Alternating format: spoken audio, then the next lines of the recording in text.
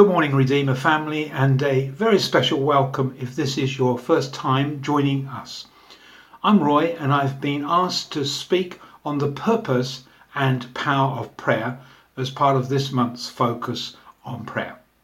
Last Sunday, Hugh spoke on the privilege and priority of prayer, from which we also began to gain insight into the purpose of prayer, which I will seek to build on today.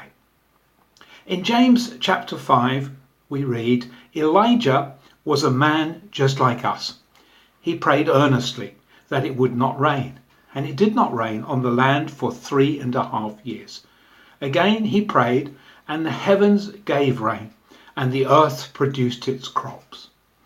The prayer of a righteous man is powerful and effective. When we read about the heroes of the faith, it's good to remember that they were all people just like you and I, and they had their weaknesses and failings too. And James reminds us that Elijah was just like us, but something which marked him out was that he prayed, and from this brief mention of him by James, we're reminded how Elijah's prayers were both purposeful and powerful. God, of course, is a purposeful God. And if we go back to the beginning, to the book of Revelation, we discover 3 primary purposes which God intended for mankind, which I believe point to some of the purposes of prayer. From Genesis chapter 1, we find 3 purposes which God intended for mankind. He created mankind firstly to reflect God's nature. Genesis 1:26 tells us that mankind was created in God's image and likeness. Secondly, mankind was created to relate to God in an intimate, loving relationship. Genesis chapter 3 and verse 8 strongly implies that God regularly fellowshiped with Adam and Eve, walking and talking with them in the Garden of Eden in the cool of the evening. And what a lovely picture that is of our caring Heavenly Father. He didn't meet up with them in the heat of the day, but in the cool of the evening. And furthermore, whenever God is spoken of in the creation of mankind, the Hebrew name of Yahweh, the covenant-keeping Father God, is used, and not the name of Elohim, the all-powerful Creator God, which is used in the creation of everything else. God always intended that his relationship with mankind would be different to that with the rest of creation. God has always intended that mankind should reflect God's nature and relate to him in an intimate relationship. And thirdly, God's intended purpose was for mankind to rule for him on the earth. Again, Genesis 1:26 in the NIV records how God said, let them rule, or as other translations put it, let them have dominion. God's intention has always been that man would rule over this world on his behalf. Now, linked to these 3 purposes, I would suggest 3 corresponding purposes of prayer. Although these are not the sole purposes of prayer, but 3 purposes that relate directly to the primary purposes of mankind. Firstly, for us as Christian believers, a purpose of prayer is for us to be changed in God's presence so that we reflect more of him. In referring to the time when Moses came down from the mountain, radiating the glory of God, you'll remember, from spending time in God's presence, the Apostle Paul in 2 Corinthians 3 and verse 18 draws a parallel of how, as we spend time beholding the Lord and pondering on him, we are changed to be more like him. And pertinently, Mary, the sister of Lazarus, was of course commended for choosing to spend time in the presence of Jesus, listening to him. Lord, help us all to make spending time in your presence a priority. A second purpose of prayer, which corresponds with God's original intention for mankind to have relationship with him, is that prayer is a means for us to commune with God. As I've already said, before the fall, Adam and Eve regularly communed with Yahweh, their Father God, as they walked and talked together in the cool of the evening. To commune is far more than just sharing facts or asking for things. It's a sharing of our deepest thoughts, desires, concerns and emotions in a loving relationship with our Father God, who fully accepts us and completely understands us. And the third purpose of prayer is the means by which born-again sons and daughters of God are to commission God's involvement in man's affairs. Now, to commission someone is to authorize them to do certain things. From Genesis chapter 1:26, we saw that God commissioned Adam and Eve to rule on his behalf over the affairs of the earth. God said, "Let them rule." And of course, God's word, his spoken word, is law. Not just for us to live by, but also the law by which God lives by. And because God clearly can't break his own laws, he cannot do anything on earth without the permission of those to whom he has given legal dominion to. And remember, Satan's authority in our world is illegitimate, but the prayer requests of reborn sons and daughters of God's people permit God to intervene in mankind's affairs on the earth. That's why truly and rightly John Wesley said, God does nothing except in response to believing prayer.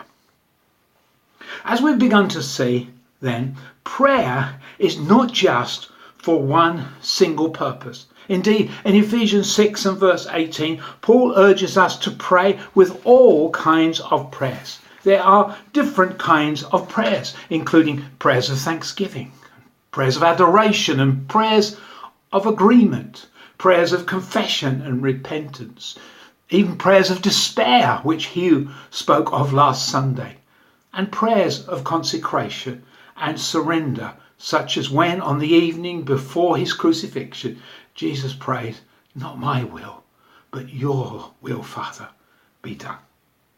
And in a similar way to how the word sport covers a whole range of different sports, each played according to different rules, so in a similar way, different kinds of prayer have some differences in the way they operate. And so for the remainder of this teaching, to be clear, I will be focusing on the two primary kinds of prayer which relate to our mandate as born-again believers to rule through prayer. That is, prayers of petition for our own needs and prayers of intercession for the needs of others, for individuals, families, workplaces, churches, towns, and even nations. And so, what will help our prayers of petition and intercession be powerful and thus effective? You see, whilst God responds to prayer from anyone, including unsaved and those people walking in disobedience to his will, James 5:16 reveals that it is the prayers of believers, the prayers of the righteous, those made righteous by the shed blood of Jesus, that are especially powerful and effective.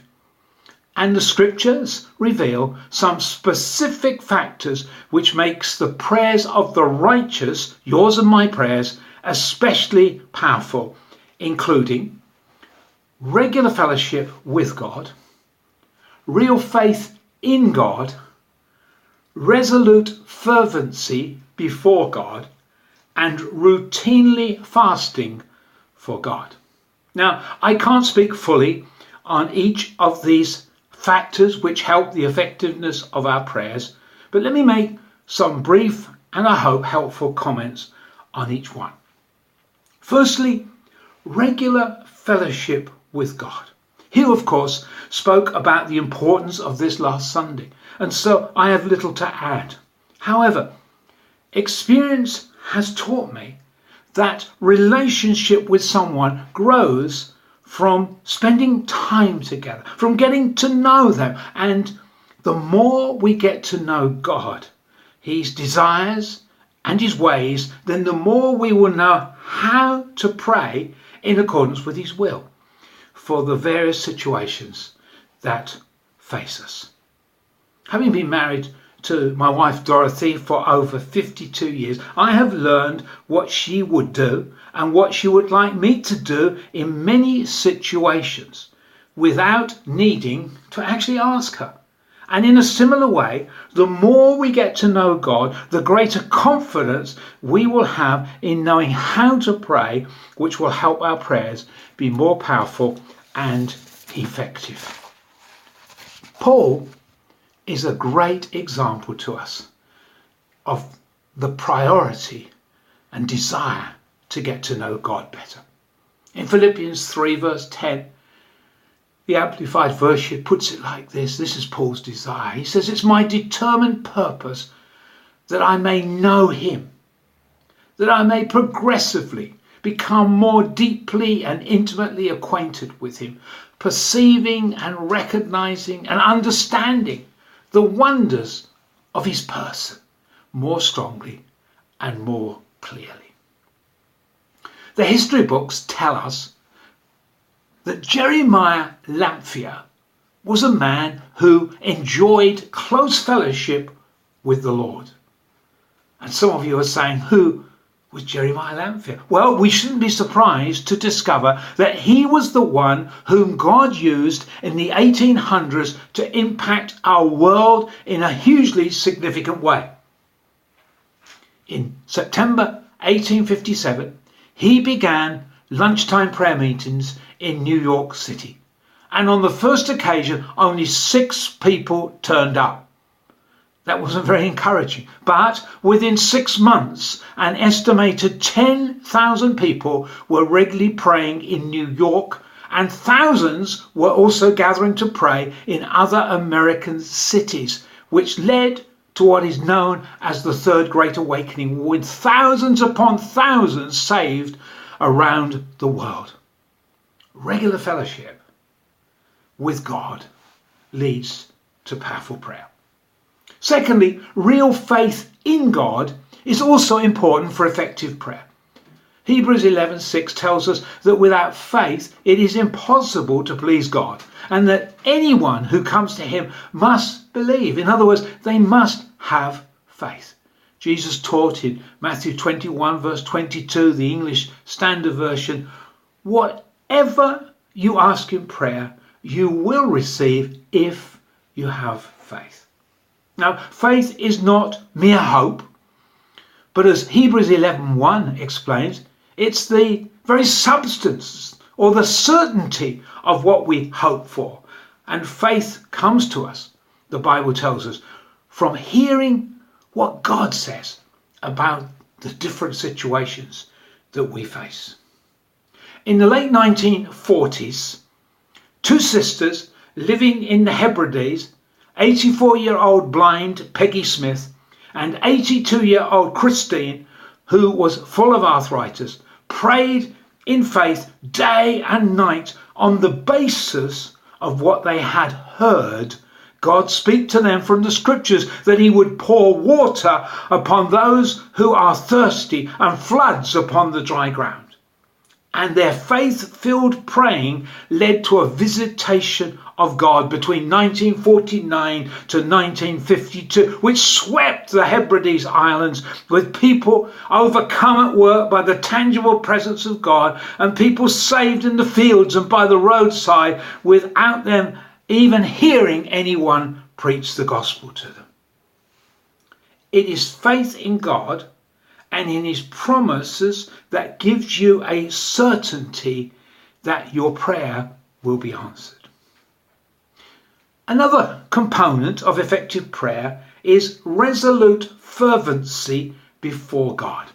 The New King James Version of James chapter 5 and verse 16 emphasizes that it is the effective fervent prayer of a righteous man that avails much.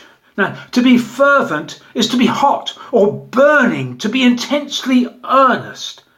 The issue, you may remember, which God had with the church of Laodicea was that they weren't fervent. They were merely lukewarm. The Amplified Version also helps us further understand what James was teaching in James 5:16, because it says the earnest, heartfelt prayer of a righteous man makes tremendous power available, dynamic in its working. When Peter was thrown in prison as part of the persecution of the early church, Acts 12 verse 5 tells us that there was earnest prayer for him from the church, which resulted in him being rescued from prison through an angel's intervention. You see, earnest or serious, heartfelt prayers of the righteous are indeed powerful. I well remember how our church earnestly prayed heartfelt prayers when back in 1989, one of our members was undercover smuggling Bibles into China. And at that time, whilst he was there, the Tiananmen Square massacre occurred.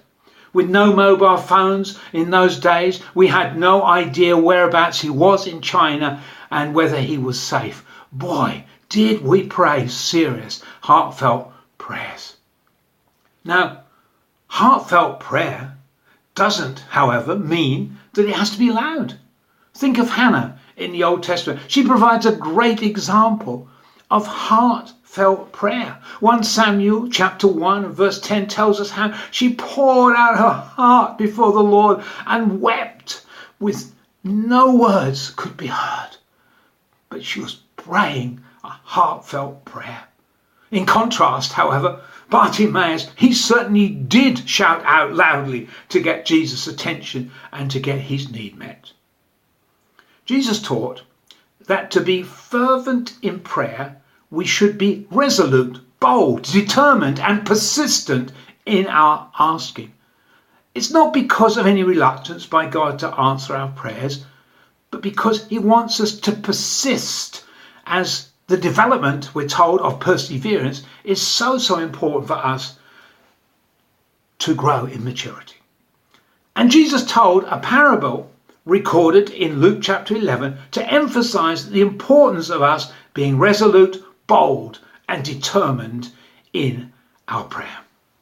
The parable, which will probably be familiar to you, was of a person who was faced with an unexpected visitor arriving late in the evening, and embarrassingly, he had no food to set before him, which would be the normal thing to do in that culture for anyone who visited you. And of course, the shops were not 24-hour service like we enjoy. And so the host went to a friend's house. He repeatedly knocked on the door and he called out for help, asking for some bread. But the response that he got from within the house was, "Don't bother me. I've locked the door for the night. We're all in bed and I can't get up and give you anything."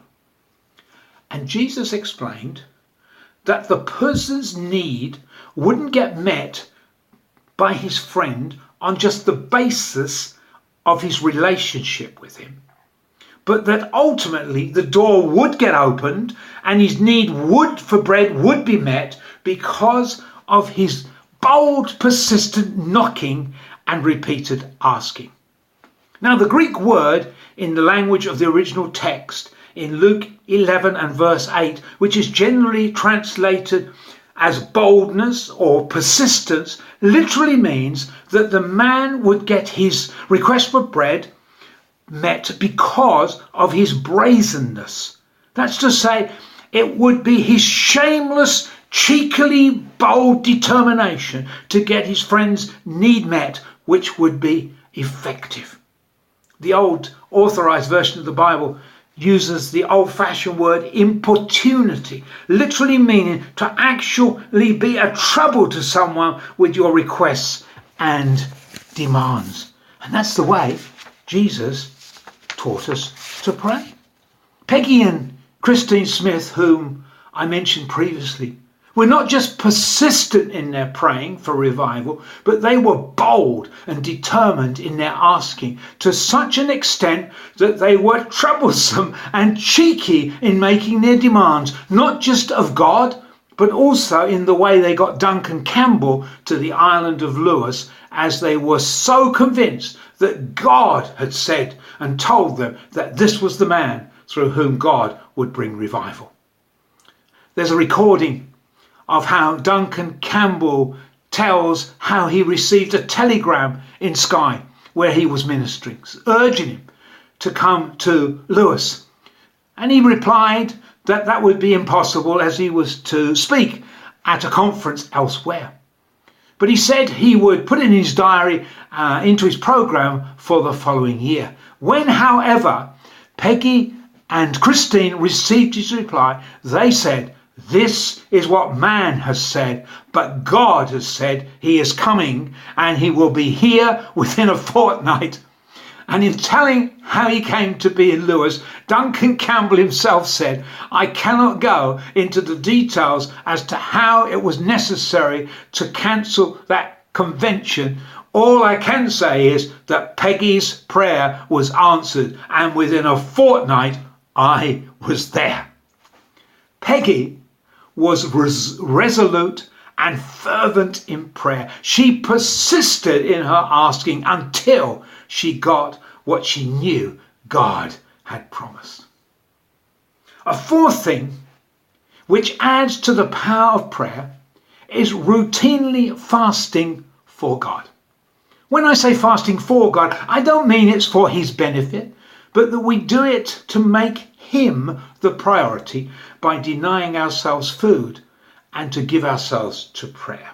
You see, fasting is not to lose weight, nor is it to earn God's love or approval, nor to twist his arm to answer our prayers.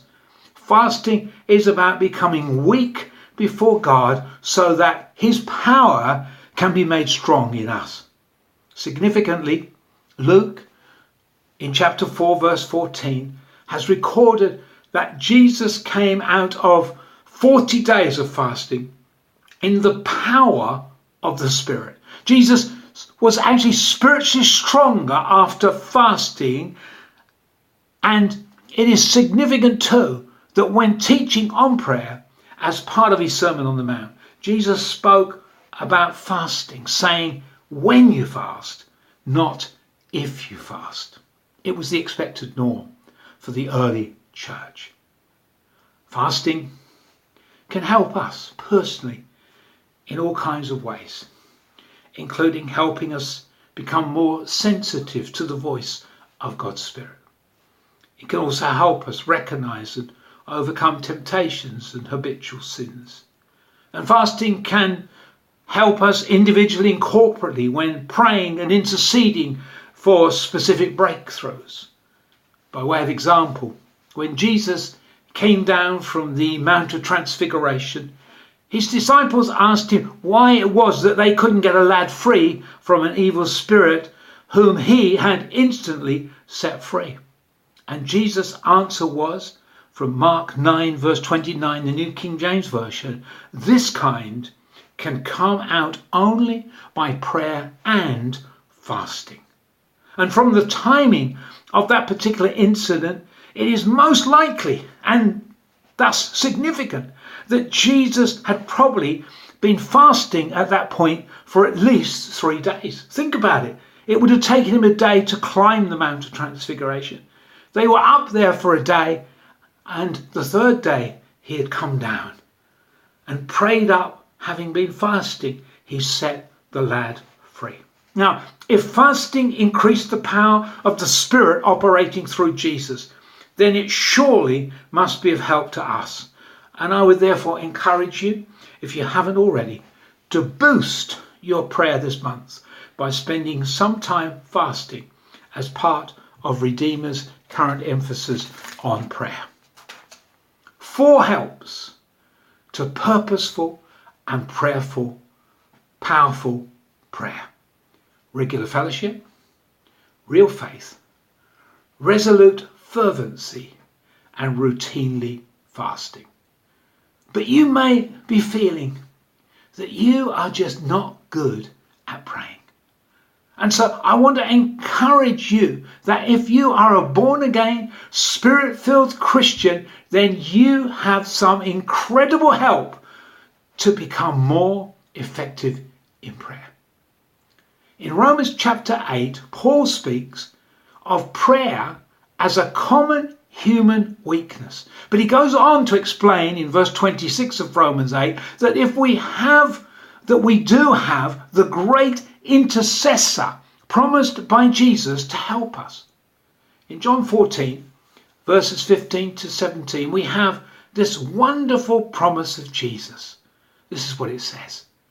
If you love me, you will obey what I command, and I will ask the Father, and he will give you another helper to be with you forever, the Spirit of truth. The world cannot accept him because it neither sees him nor knows him. But you know him, for he lives with you and will live in you. Now, the word translated as helper in that New King James Version of the Bible is the Greek word parakletos. And it can also be accurately translated as intercessor. The Holy Spirit helps us in all kinds of ways, and especially in prayer.